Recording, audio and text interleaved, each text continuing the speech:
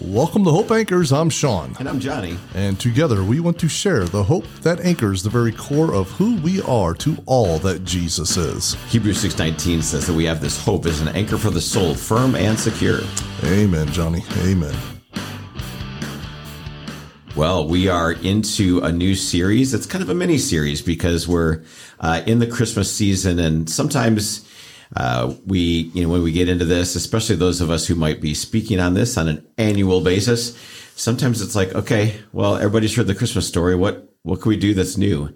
And as somebody that sits and listens to this message constantly, I'd like to say thank you for changing things up. Well, and there are times where I will get messages or I get inspiration for specific messages. Or sermon series from other people. There are times where I've done series based on someone else doing a series, or maybe a book that I've been reading, and I don't even know where the inspiration for this came from. But I've always had the sense that we tend to minimalize this season, the Advent season, Christmas season.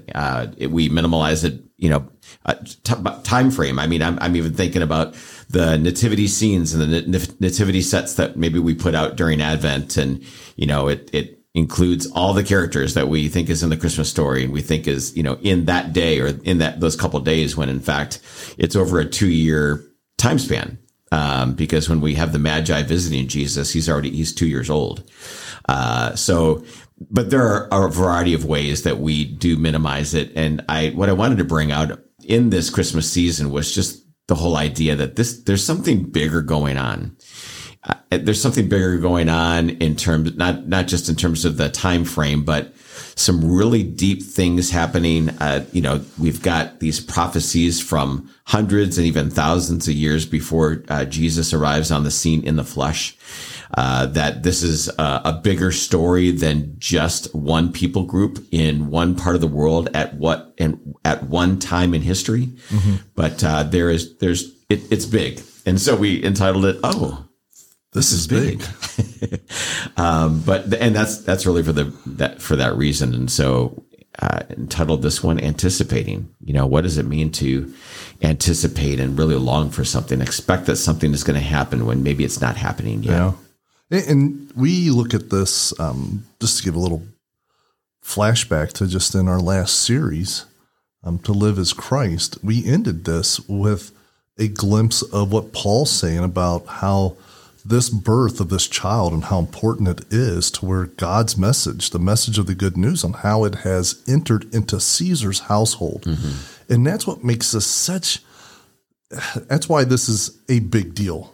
Oh, this is big is so true because it's more than just the birth of Jesus. Jesus is the reason that we have this season, but it's more than just a 2-week, 3-week period. Yeah. And that's why I'm excited when you started this series about, looking at the prophets and how what they were writing about this child to come. And we're going to get into Isaiah, who wrote his prophecy some 700 years mm-hmm. before the birth of Christ. And it's so amazing how we just, we want things right now. Mm-hmm. We are such a microwave world to where we need this done. I want my popcorn in 2 minutes and 38 seconds. Mm-hmm. I don't have 700 years to wait. So when we read these things and we understand, just to kind of go into what Paul's mission was in our last series, what he did to get that message of the good news into Caesar's household, that didn't happen overnight. That was a 70-year journey of all that, a lifetime journey to get that message there. And here the whole idea to anticipate, when's this going to happen? I can only imagine as a people of Israel hearing this message and being so excited, and we have 9 months for a birth to take place, but yet they're going to have to wait 700 years. Yeah. So the anticipation of this, the ups and downs, how they're going to deal with this is a journey in itself. It's really pretty awesome that Isaiah is addressing a part of the kingdom. So by this time, I mean, it happened many moons before, but just that Isaiah is addressing the kingdom of Judah. Now, Judah and Israel, they've been split. There's the northern kingdom, there's the southern kingdom. Essentially, there was a civil war. And so Isaiah is addressing a part of the country. Geographically, he is addressing a part of the country that is going to actually see Jesus for the first time, because that's where Jesus does his ministry. I think that's pretty amazing tie between the two. But just the simple fact that here Isaiah is speaking to this northern kingdom, and he's talking to this people that have really experienced a lot of darkness. I mean, there are these warning signs that another nation is going to be taking them over. There are these, prophecies that God is not happy with the direction that they are taking their lives individually, as well as the way that they're taking their country. And so there's going to be judgment that's coming. And so you're living in these times of darkness and gloom. And so that's exactly where Isaiah picks this up in chapter 9, verse 1. He says, and he's, as he's speaking to this people who are living in this darkness, he says, listen, there's going to be a time when, those who are living in this darkness and distress, that God is going to do something pretty awesome. That those of you who are walking in darkness have seen a great light, that this is going to come.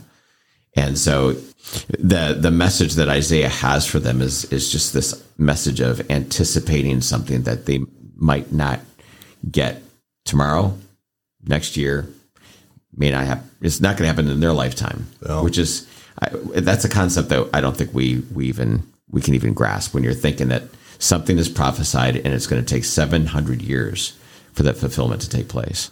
We look in today's time, and we have people that are walking around in darkness who are depressed. I mean, especially when we look at this time of the year. Yeah, this time of year can be it could dark, be very depressing time for people. Dark time, and people are struggling with this. And what Isaiah is really telling these people is, even during these dark times, stay true to God, because he will deliver you.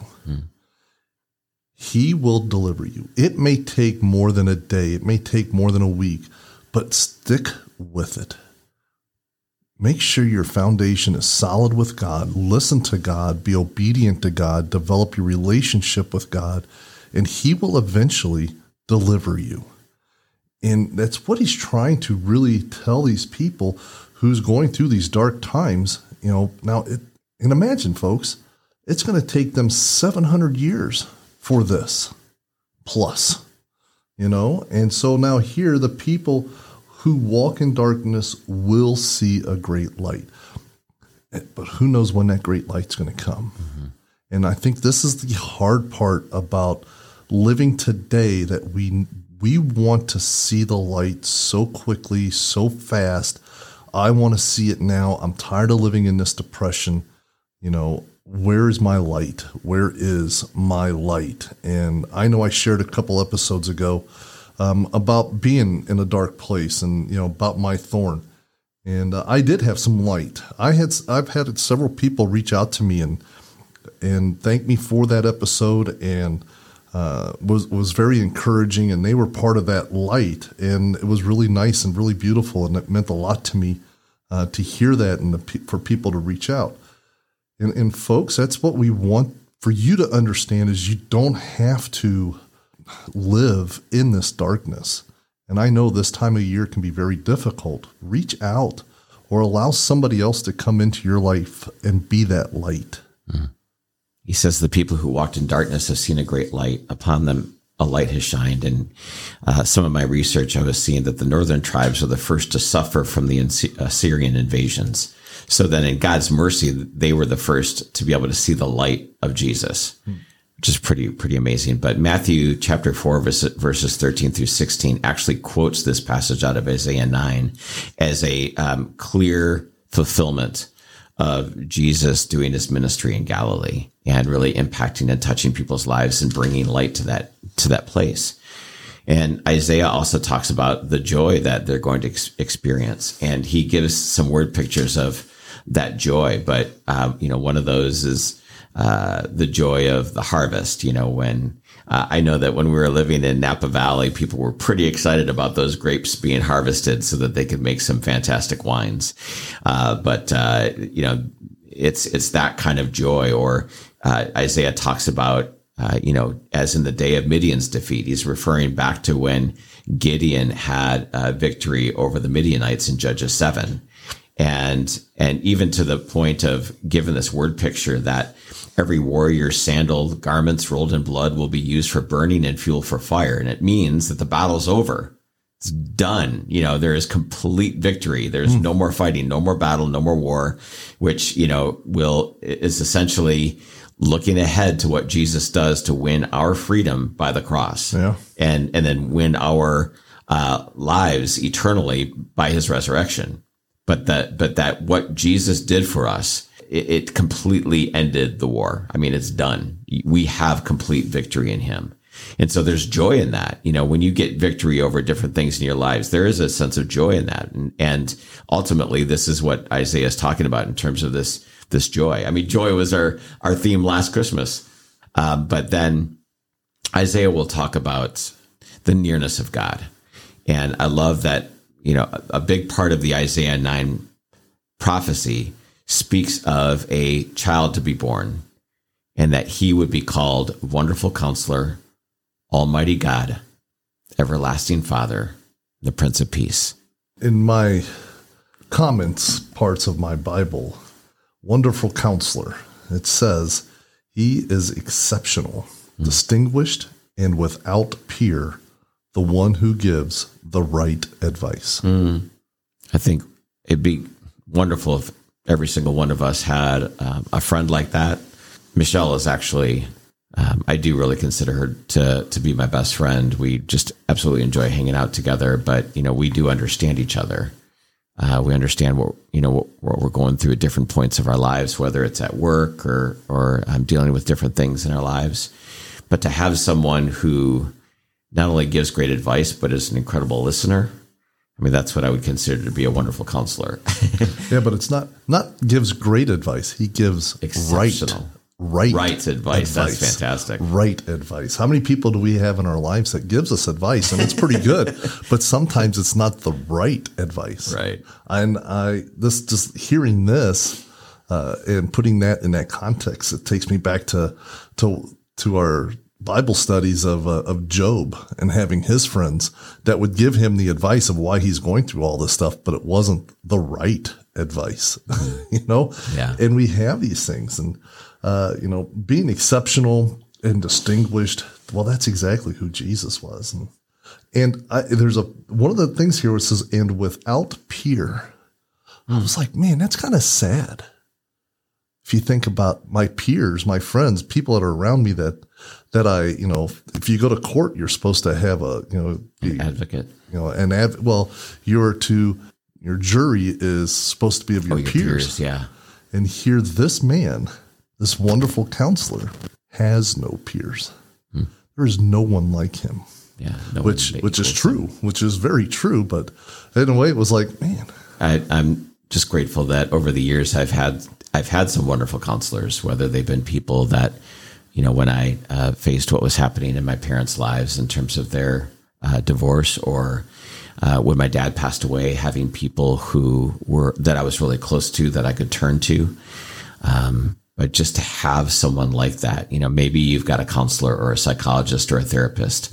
What's kind of big right now is a life coach, someone who's helping you with your goals and maybe helping you, chase down your physical goals. Maybe you've got a personal trainer in that way, but there are other people who are life coaches where they're actually helping you, gain some success in terms of your work life or your work and life balance, those kind of things. But Isaiah calls this child to be born Wonderful Counselor. And it's neat because there's a great tie-in to what John says as he records what Jesus said in John 14. But he's, talking to them. He says, listen, don't let your hearts be troubled, because they were, because of what he was talking about in predicting how he would die and that he would be leaving them.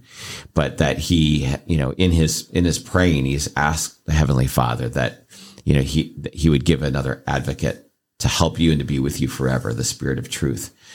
And not just that the Spirit, God's very presence, would be with you, but Jesus promises, for he lives with you and will be in you. You're not going to be left as orphans. He's never going to leave you nor forsake you.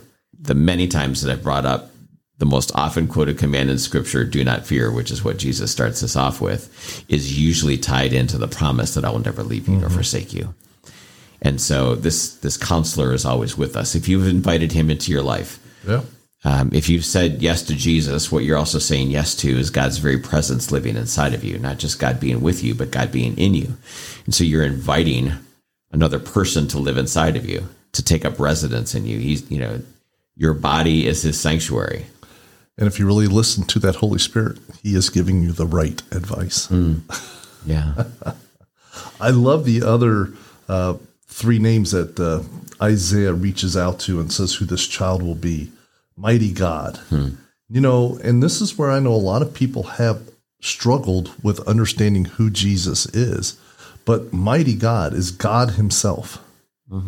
And, this is just that whole idea that I know people struggle with. The child to be born would be called Almighty God. Yes. God himself. And then everlasting Father. Everlasting. He is timeless. Yeah. He's going to be there forever. He was there before. He's there now. He's going to be there forever. And he is God, our Father. I love that. I love the idea, mighty God and everlasting Father. He is God himself, and he is timeless. Of any of the dreams that I remember of people in my life or family members, it's really interesting. I think if I were to score it, for some reason, my grandpa Red shows up in my dreams more than anybody else in my family. I don't know why that's the case, but he was just such a wonderful figure in our lives. And I think the reason why I'm close to my cousins and why all of us cousins are close to each other is because of the relationship that Grandpa Red and Grandma Dorothy had with each other, then with their kids, and then with their grandkids. And to think of my everlasting Father as being, that kind of a figure that you just loved being around them. And he and his brothers just had such a wonderful sense of humor. And so it was just kind of fun to be watching, Lions football together and just hearing them, and just their stories and just having a great time together. But to have those memories of, being with my grandpa on his tractor mowing, his 3 acres or back in the day when you could do this, that in some cars you have an armrest. Oh, yes. And as a little kid, we used to be able to sit on that armrest next to Grandpa, and not in a car seat, not in a seatbelt, but just those times of being with my grandpa was just really wonderful. But not that we're advocating kids not being in a car seat. All right, let's just get that through. But just to think that we have in God this wonderful Father, this grand Father, and that He is there for you and loves you like crazy. I know that we often, as we talk about God as Father, too many times, if you haven't had a great father figure in your life, that can make it really hard for you to think of God as Father. But our example, so, we don't look to fathers as an example of who God is. We look to God as an example for who fathers should be. Yeah. And even so, when I was thinking about my Grandpa Red and his desire to play with us, I think, it's one thing, as Jesus said, pray to your Father in heaven, our Father who art in heaven, hallowed be thy name. But to think about, your Father as not only someone you pray to, but you play with. Could you have fun with God? I love that image. I do. I love, and I've always kind of thought of, those days where you're hurting and everything else, about being wrapped up in God's arms, about how safe and secure you feel, that warmth of being wrapped in his arms. And that's all part of that too. I mean, can you imagine, Johnny, being able, God's laying, he's on the ground and he's on all fours and you get to jump on his back and he takes you around like a horsey ride. Yeah. I mean, what a great image. And I wouldn't be shocked. I would not be shocked that he does that with the little kids in heaven right now. That's right. Well, and I would not be going shocked back to something you said about Almighty God, that this child would be called Everlasting Father. Yeah. And then he is called Prince of Peace. Prince, it's all about a kingdom. We are in his kingdom, but he's the prince who brings peace. And maybe, in your world, maybe you're not experiencing a whole lot of peace. Maybe there's some animosity between you and a loved one, mm-hmm. maybe a spouse or kids where, maybe you used to be close and there's been some division. This is the prince who brings peace. And no matter what you're going through, he can give you a sense of peace in those storms. We're going to have our day in court. We're going to be placed in front of God. We're going to have our accuser there, and we're going to have our advocate sitting next to us. And this is where the Prince of Peace means so much. His government is one of justice and peace. When you think of his government, of his heavenly kingdom, and everything there is just, everything there has peace. And I love the way that it's written in here, where Isaiah says this, his government and its peace will never end. He will rule with fairness and justice from the throne of his ancestor David. It's like, hello, here's a fulfillment coming up. But it's just, I love the idea of listening to Paul's talk and his writings and why he struggles at times with, isn't it better for me to just go and be with my heavenly Father now than to be here on this earth? Because of this passage right here, I long to go to that heavenly kingdom where there is justice and where there is just peace. And we struggle with that. But like Paul says, but if I'm not done yet, then allow me to continue and do what I'm called to do. In this darkness that we live in and that we have, this is why we have this hope. This is why we end our show with, we just want to give you hope, because here is this light that's going to shine, that's going to be a part of your life. And you just have to hang on and believe and let that joy of knowing that God's going to see you through these times, let that be that light. When you see a Christmas tree, or if you're just out and about and you see lights on the house, I pray that you see that light and let that light be Jesus. Let that bring a joy to your heart to go, I know that there is something coming that's bigger than I've ever imagined, because that's what this season is about. When we see all of this stuff, we listen to Isaiah and we know that the people of Israel are hurting. We know that they're going to have more pain in their life, that this darkness is coming and it's just going to be hanging around, and they have to live in it for 700 years before this light comes to them. Friends, I'm praying for you that you allow the light of Jesus to just penetrate that darkness just a little bit, and you see that hope. And when you see it, you cling to it and you hold on to it tight, and you just pray to God for that deliverance, and he will see you through that. No matter what you're going through, he will see you through that. And that's why it's so important for this Advent season that this is more than just about the birth of a child. This is about redemption, salvation. This is going to be about death on a cross. This is going to be about so much more. This is about a victory. It's not just about a birth. Hey, we want to thank you so much for listening to Hope Anchors. The Apostle Paul wrote in Romans 15:4, "For everything that was written in the past was written to teach us, so that through the endurance taught in the Scriptures and the encouragement they provide, we might have hope." Yes, and that is our purpose, to give you something to anchor your hope to. So please, don't ever give up. Keep looking up and keep hope alive.